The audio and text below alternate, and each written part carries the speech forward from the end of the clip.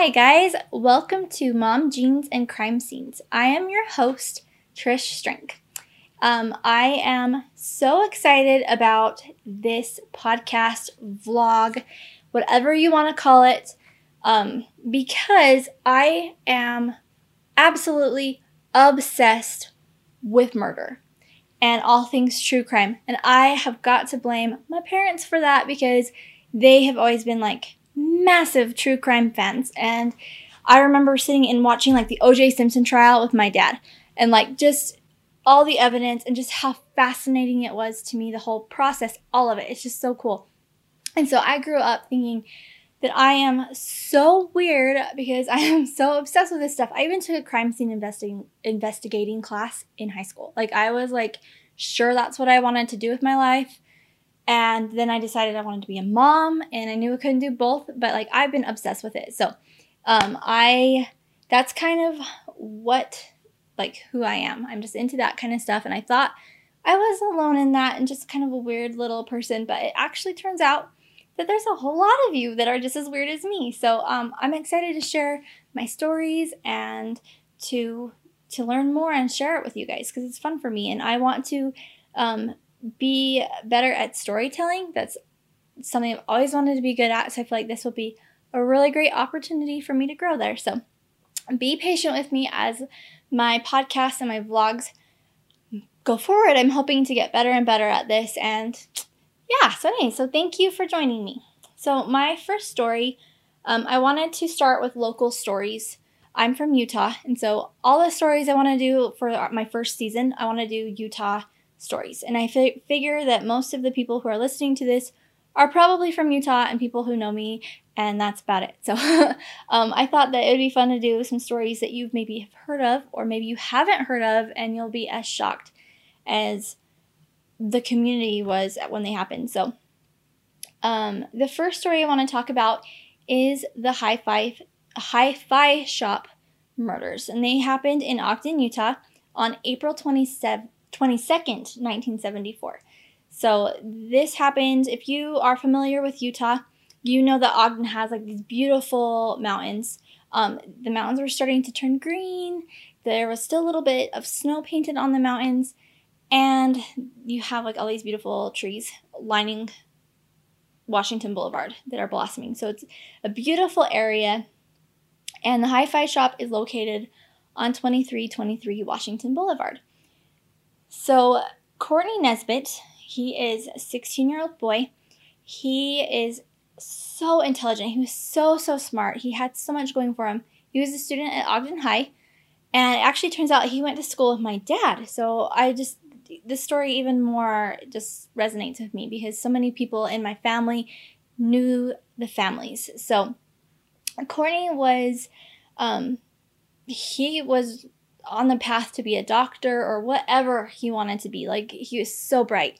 He was kind of a quiet kid at school. He had friends, but he's kind of a bit of a loner. He kind of, didn't really mesh with the big cliques. He was just kind of a quiet kid, but everyone liked him. He was really likable.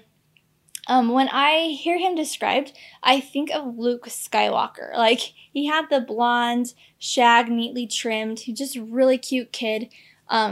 And I have always pictured Luke Skywalker when I've heard of him. And even seeing pictures of him, something about him just reminds me of Luke Skywalker. So it just makes me laugh. He's just a cute kid.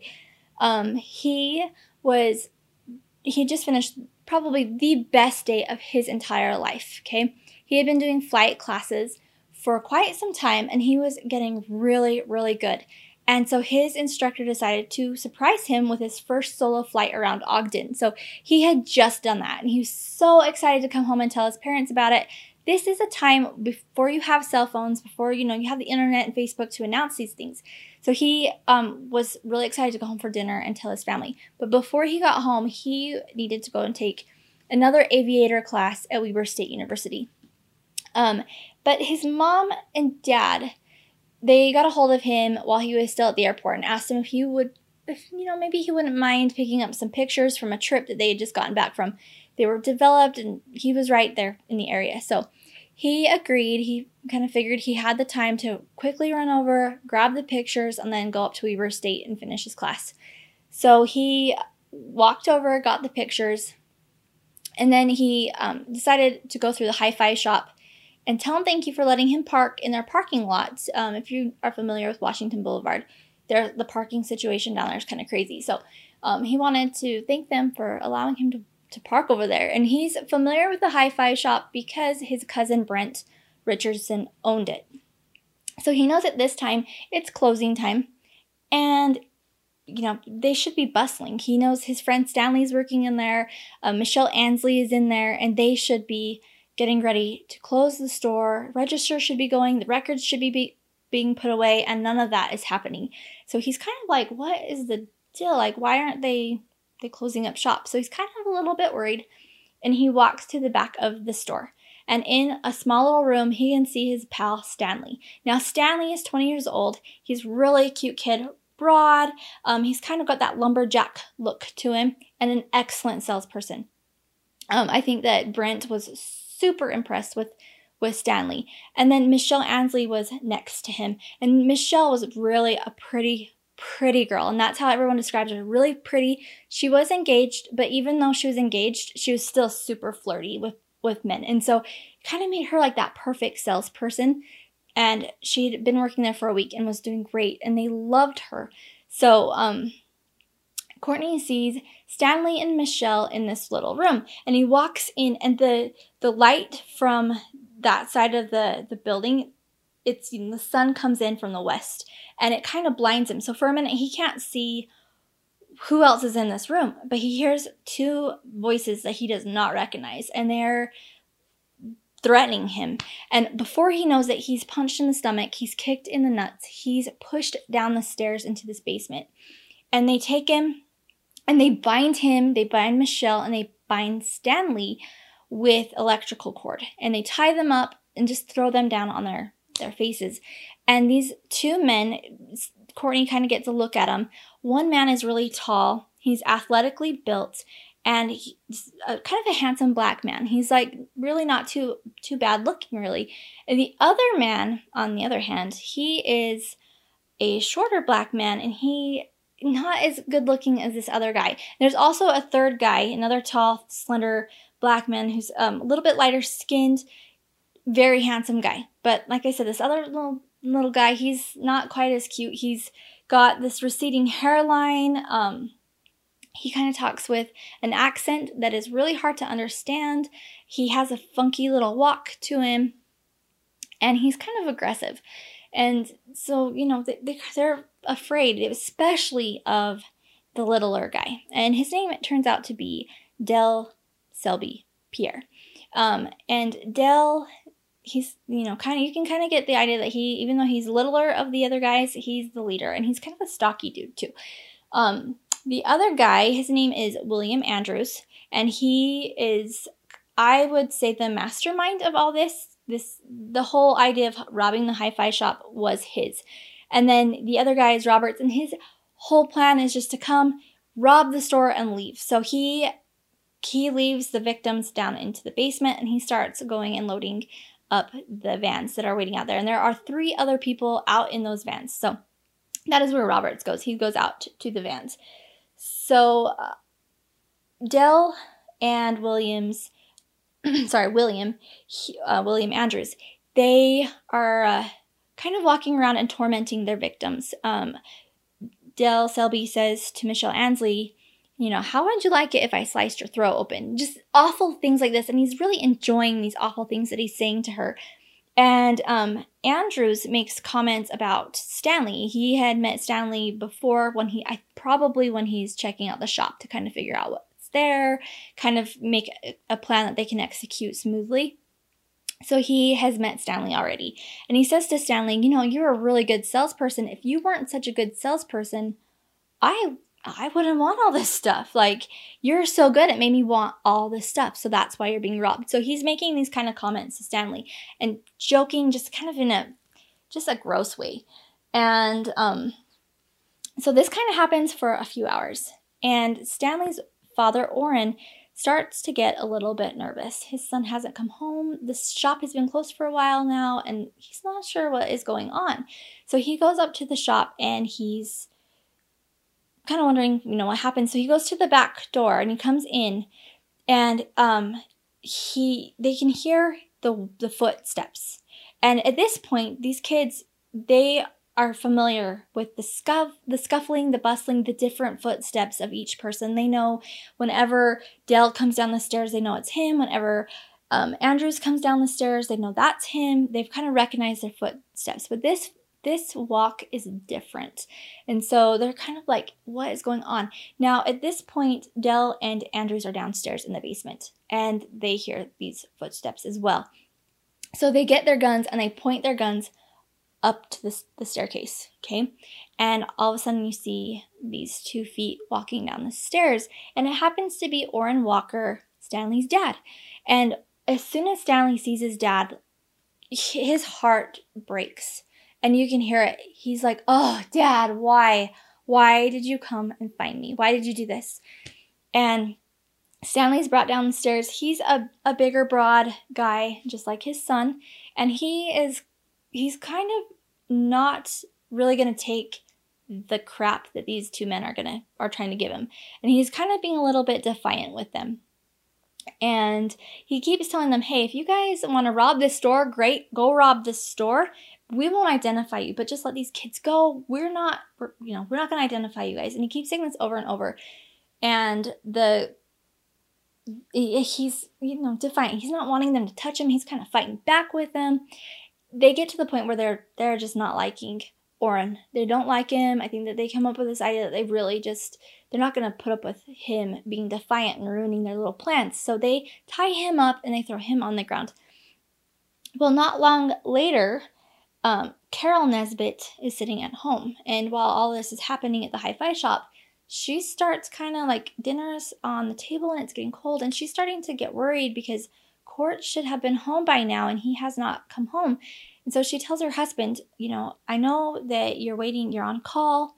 Her husband he's a an obstetrics doctor, and he probably delivered at least 400 babies a year in Ogden. Like most of those babies in Ogden, he delivered. He helped deliver my aunt. He helped deliver my brother. Like he's a prominent doctor in Ogden. And so he is on call and he has to stay by the phone, as we know that this is in a time where they had cell phones, so he cannot leave easily. But he's just trying to kind of calm his wife down. She's kind of a little lady, 5'2", 5'3", really petite, just slender. But man, she has, some spunk to her. And so she's like, there's something wrong. And he's trying to tell her, like, just calm down. We know that Court probably, he probably got to do his solo flight. We know that was going to happen. That probably happened today. He's probably talking to his friends about it and is excited. So let's just wait. Let's not get worried. Like, worrying's not going to do anything. And she's, the time starts to tick more and he's not back. And so she's like, I'm going to go find him. And her son is also there waiting. And she gets upset with her husband and her son. And she's like, if you guys aren't going to help me, if you guys are just going to make fun of me, I'm going to go find him by myself. So she takes off and she slams the door. She gets in her car and she just drives off like a bat out of hell. She's mad. She's going to find her kid. She knows something is wrong. So she goes up to Weber State. Court did not come to his class. He did not make it. So now she's like, something is so wrong. So she gets back in her car, comes home, and she bursts through the door. Guys, there is something wrong. Like, we have to find Court. And they're still kind of like, okay, this is weird. He didn't make it to his class, but, he's still probably got a solo flight. He probably got held up at the hi-fi shop, and he's talking to his friends. Stanley's there. Like, he's probably just really excited. But she's like, he hasn't called. He hasn't made any kind of contact to let me know. So I just really, this is not like him. I need to go down there and figure it out. And, still Dr. Nesbitt, he's not worried. I mean, he's worried, but not to the degree that his wife is. So again, she gets storming out of the house, hops in her car, and they hear her take off. And she makes her way to the hi-fi shop. And when she gets there, Court's car is there. And so immediately she's like, something is off. Something's wrong. So she goes in and they hear her car door shut. So they walk up the stairs. Both Selby and Andrews. They walk up the stairs and they're waiting for her. And they hear her little footsteps and they know that it's probably another victim to be brought down. And so everyone is kind of worried. And then they hear her voice. Court! Court! And Court's heart sinks. And he sees his mom in her little red dress that he'd seen her in that morning walking down the stairs, and he's just sick that his mom is now being pulled into the situation. And she's quickly tied up with her son. And this whole time they're down there, she keeps telling him, it's okay. Everything's going to be okay. You're going to live. We're going to get you out of here. She's just trying to console her son. And everyone's scared. Nobody really knows what's going to happen. And William Andrews and Dale Selby come back downstairs. And they come out with a paper bag full of some kind of a drink. And they pour this drink into a cup. And they tell Orrin Walker, you need to give this drink to all the victims. It's just vodka and it's laced with a German drug that will make you all sleepy. And Orrin is like, there is no way in hell I am going to give any of us this. And he's just super defiant. So they're like, fine, you don't do it, we will. So they force it down Carol Nesbitt's throat.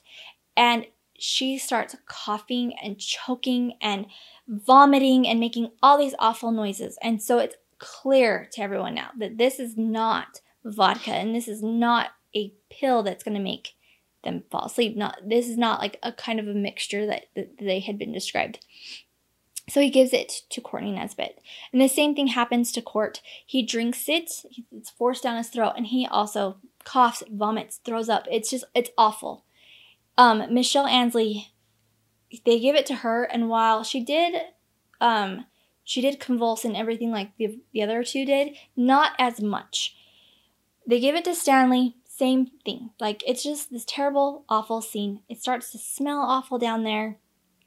And at this point, Orrin Walker's like, I'm not drinking that. So he takes the drink when he's given it to him, and he holds it in his mouth. And when they put him back on his face, because that's what they had done with everyone else. They laid them down on their faces after they were forced to drink this stuff.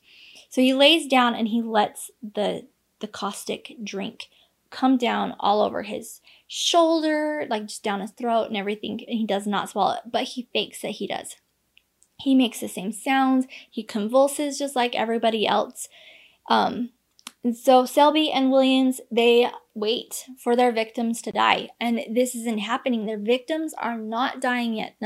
So they're like, okay, this is kind of obviously draining out of their mouths. So they get the drink again and they administer it to each person again. But this time they take tape and they try to like duct tape their mouths shut. But because of the pus and the wounds from the caustic drink, they're unable to keep that tape on their mouths.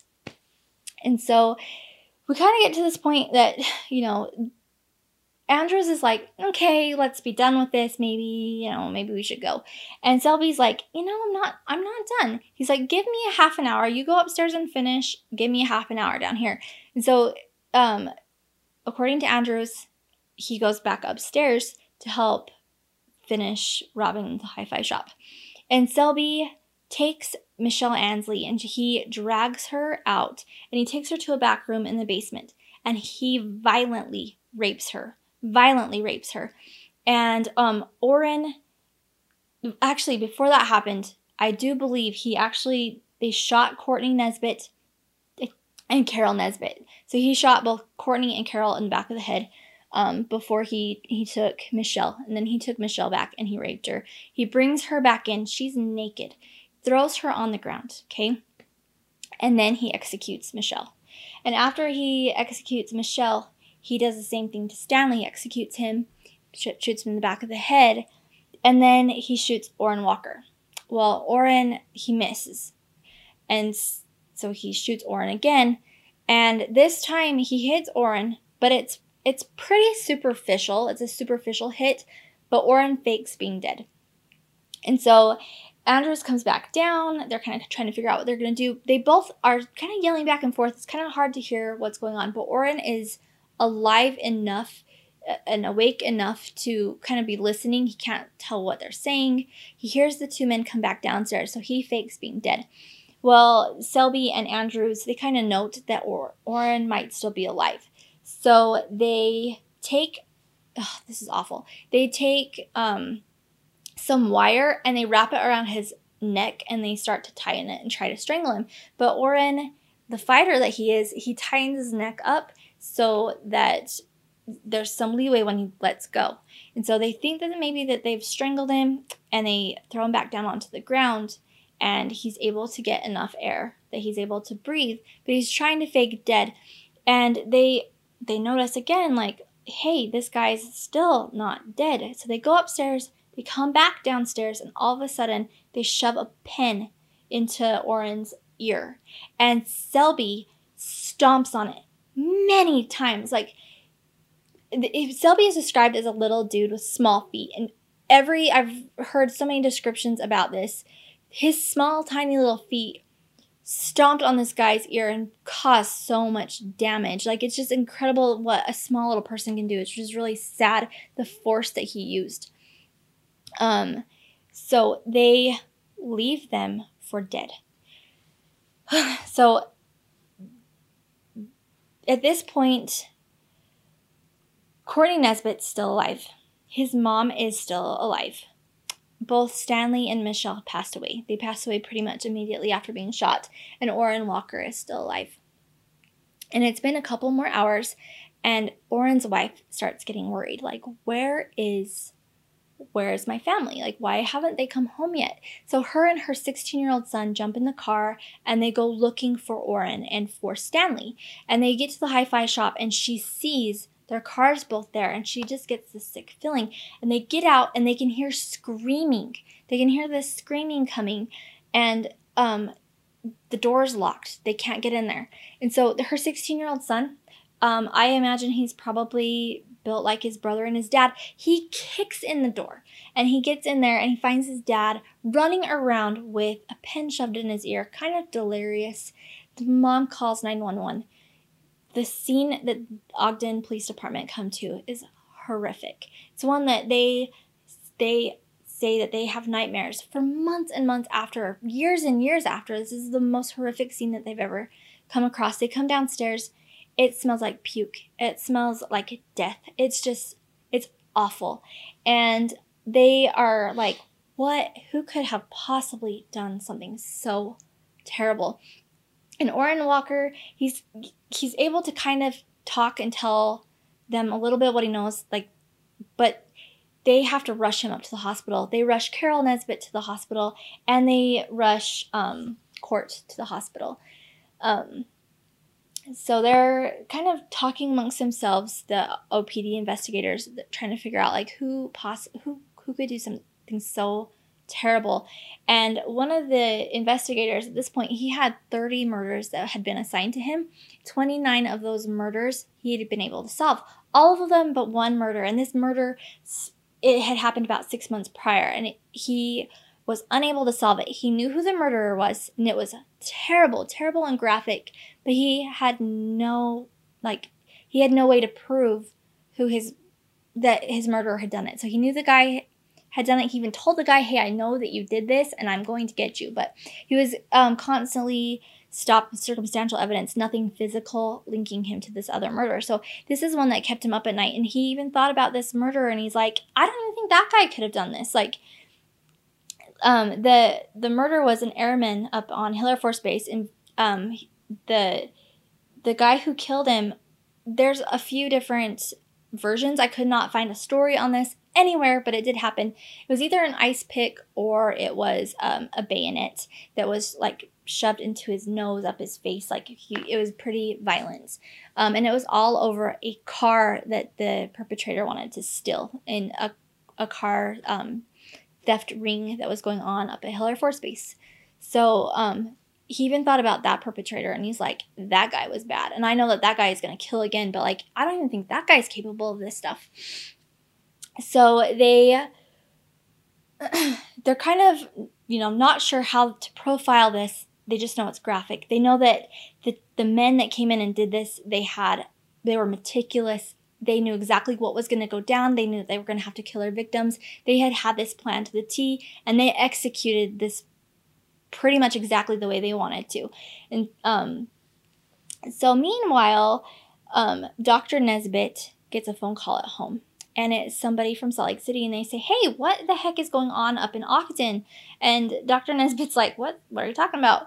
And he's like, "The hi-fi shop, your nephew's store was robbed, and people were murdered." And so at this point, he's like, "Oh my gosh." So he gets to the hospital, or to the hi-fi shop, and he's a freaking mess. And they finally send him up to the hospital, and he is greeted by doctors that know him, and they first tell him, like, Court's alive, but not very alive and not expected to live, and your wife, she passed away once she got up here. So as that's happening, Orrin Walker is up at McCady, and investigators go up there. They're able to talk to him and get some more information about the perpetrators. That's going on. Courtney Nesbitt is in such bad shape. Okay, so there's all these things I gotta tell you. So it's really hard. There's so many elements that go into this story. I had no clue until I really dug into it. Courtney's oldest brother, Brett, I believe he's the oldest brother, he lives in Ogden, and he is a surgical tech, or he was a surgical tech at that time. And he had permission to perform surgery at St. Benedict's and at McKay. And Courtney is at St. Benedict's, okay?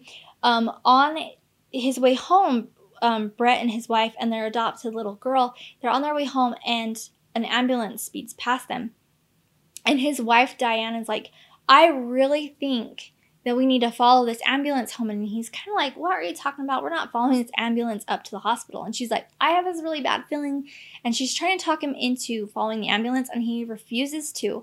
And so she's kind of like, "Okay, I'll get this idea out of my head." They get home, and it's not even like half an hour later that they're getting a phone call saying to get up to the hospital that there was an accident.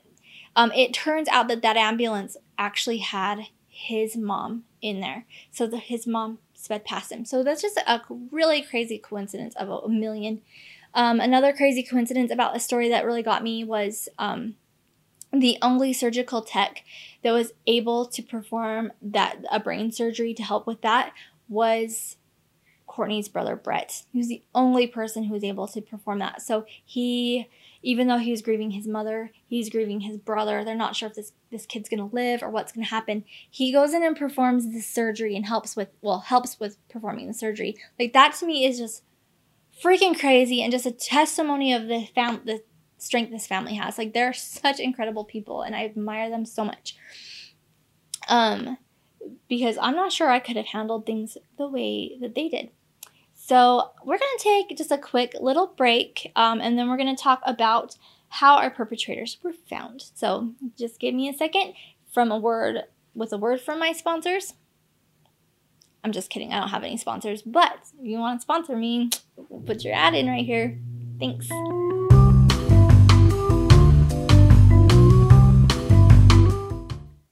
Okay, you guys. So capturing our perpetrators, this was a whole mix of serendipity and like major good luck and a lot of really good detective work.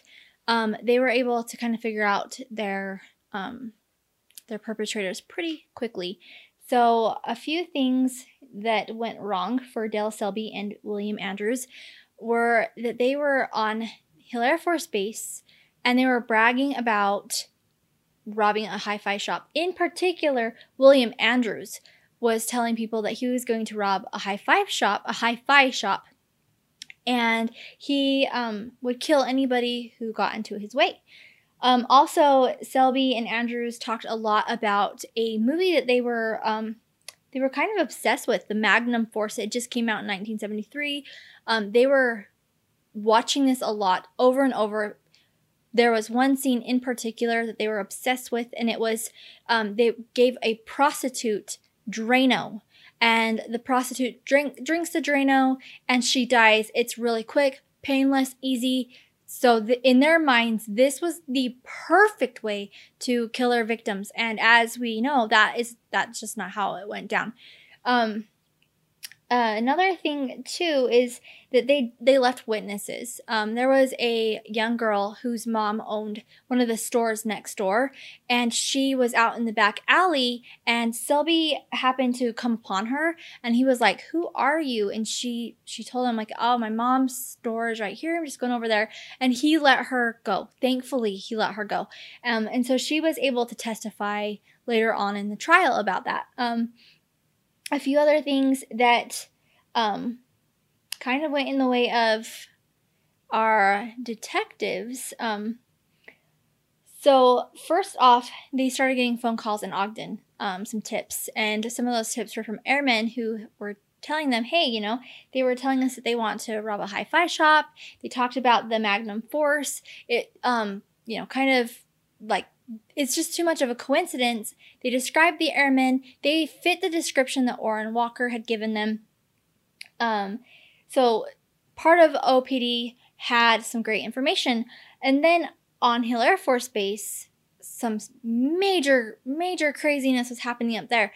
So Selby and Andrews took all of the victims' things. They took purses, wallets, all their things. They took a watch. Actually, it's kind of funny. They took a bunch of stuff, but they left jewelry on Carol Nesbitt that, from what I understand, was actually more expensive than all of the stuff that they had gotten from the hi-fi shop.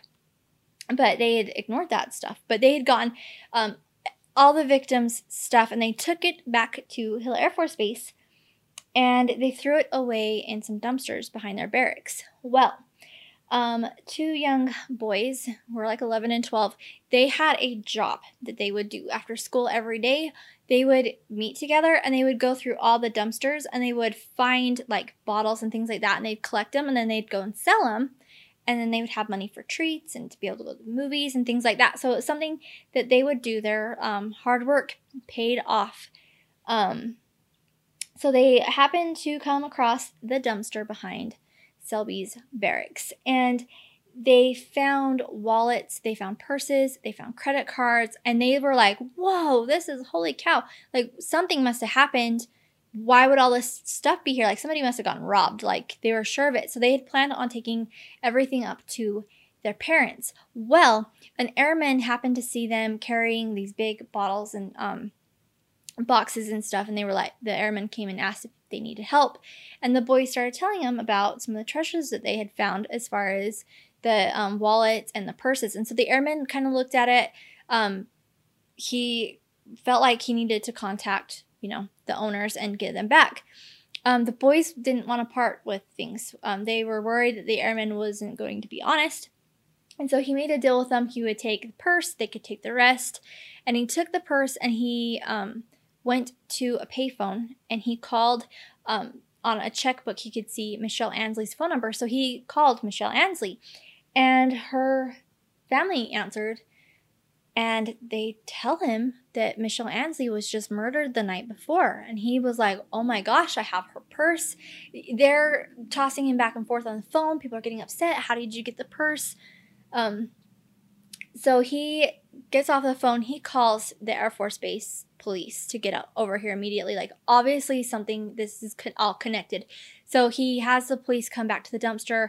They meet up with the boys. They're looking at everything, and they realize they've got their perpetrators. These are all their victims from the night before. So I told you how OPD had been working with Hill Air Force Base on an unsolved murder that happened 6 months before.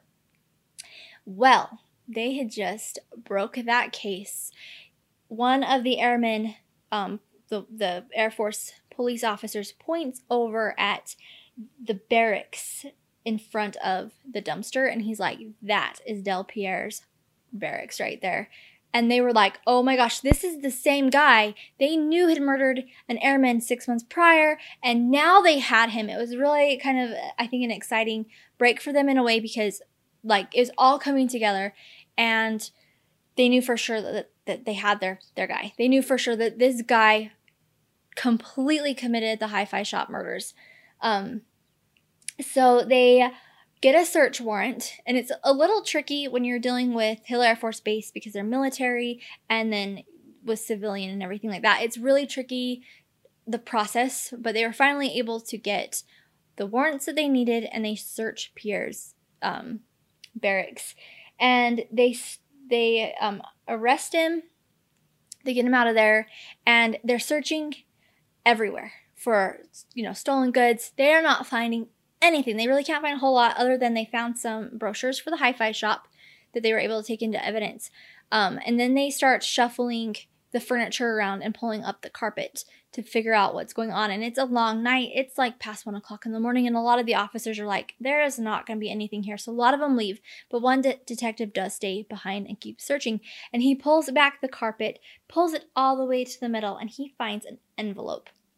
And inside this envelope is a contract with a storage unit just a few blocks away from the Hi-Fi Shop.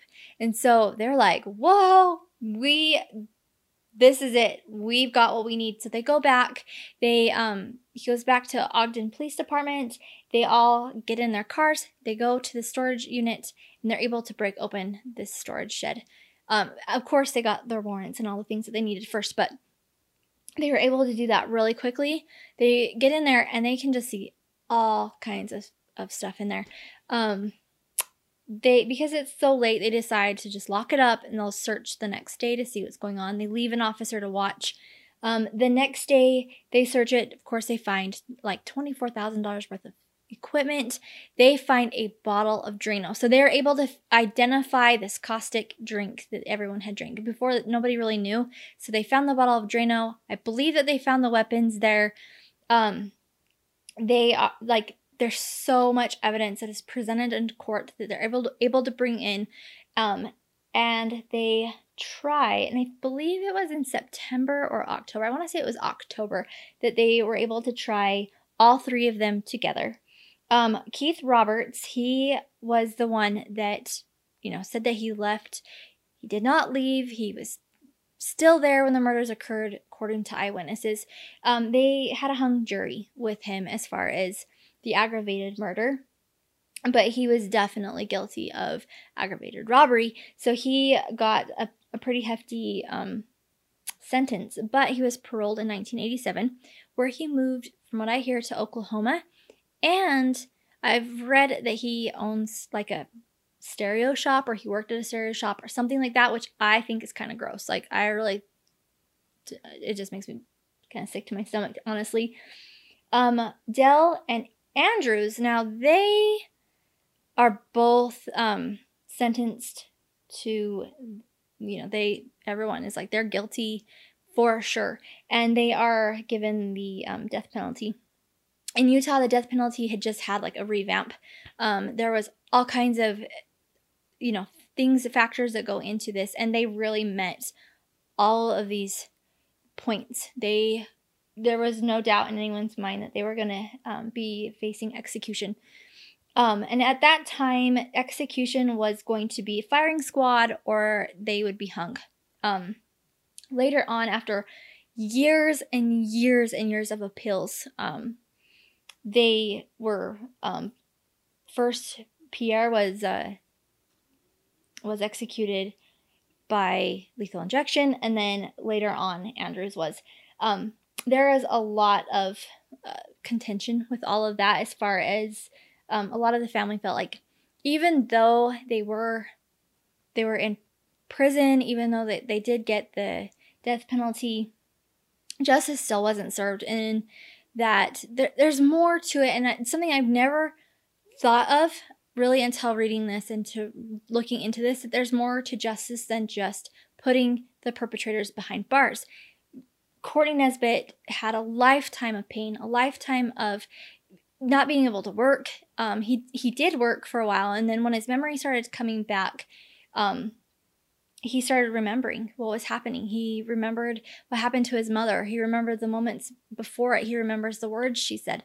And in fact, at one point, at one of the appeals, he was there listening to Del Pierre lie about his mom and saying that his mom said things that she did not say, terrible things that she did not say. And he said not only could she not say, I mean, she just wouldn't. That's just not the kind of woman she was. So it was really just hard for them to hear this.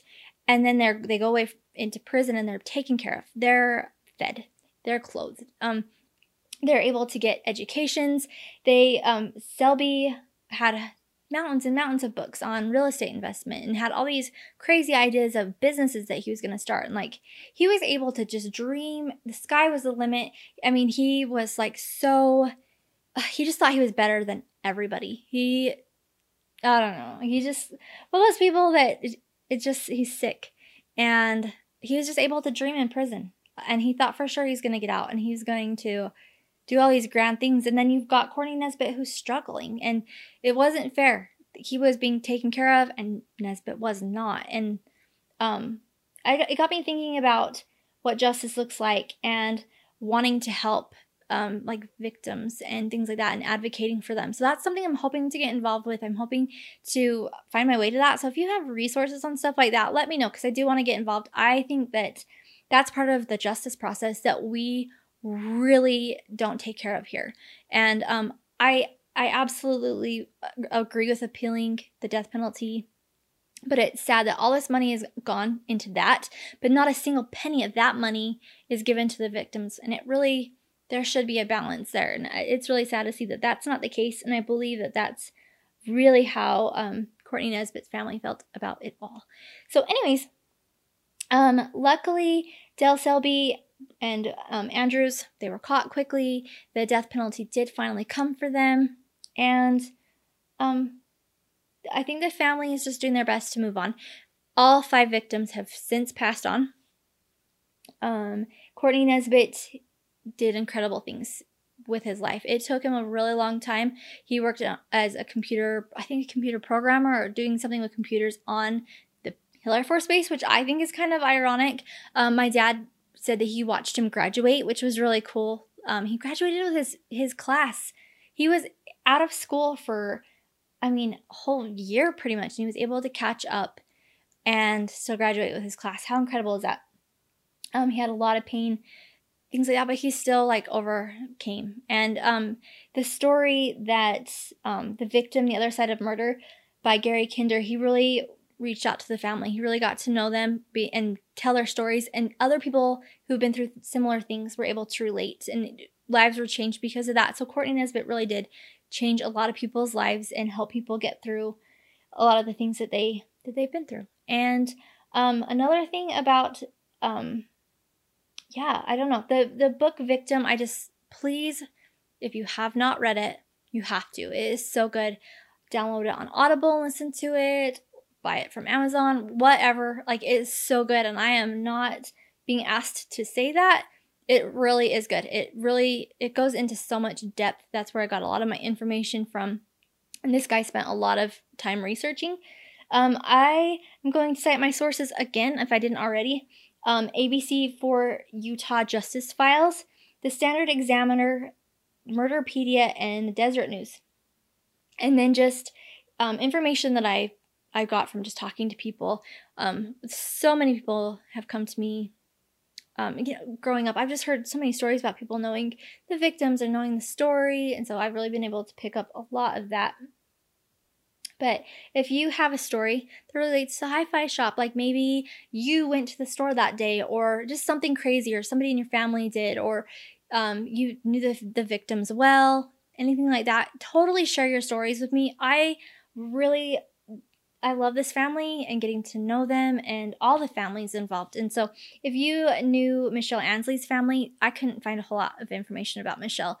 And I couldn't find a whole lot of information about Orrin and Stanley. And so if you've heard stories about them, I would love for you to share those stories because I think that's really neat. And if there's anything that you thought was really cool about the trial that I missed, please comment those things because I am here for the discussions. So anyways, I hope that you guys liked my first story. Thank you for bearing with me, and I will see you soon. Thanks.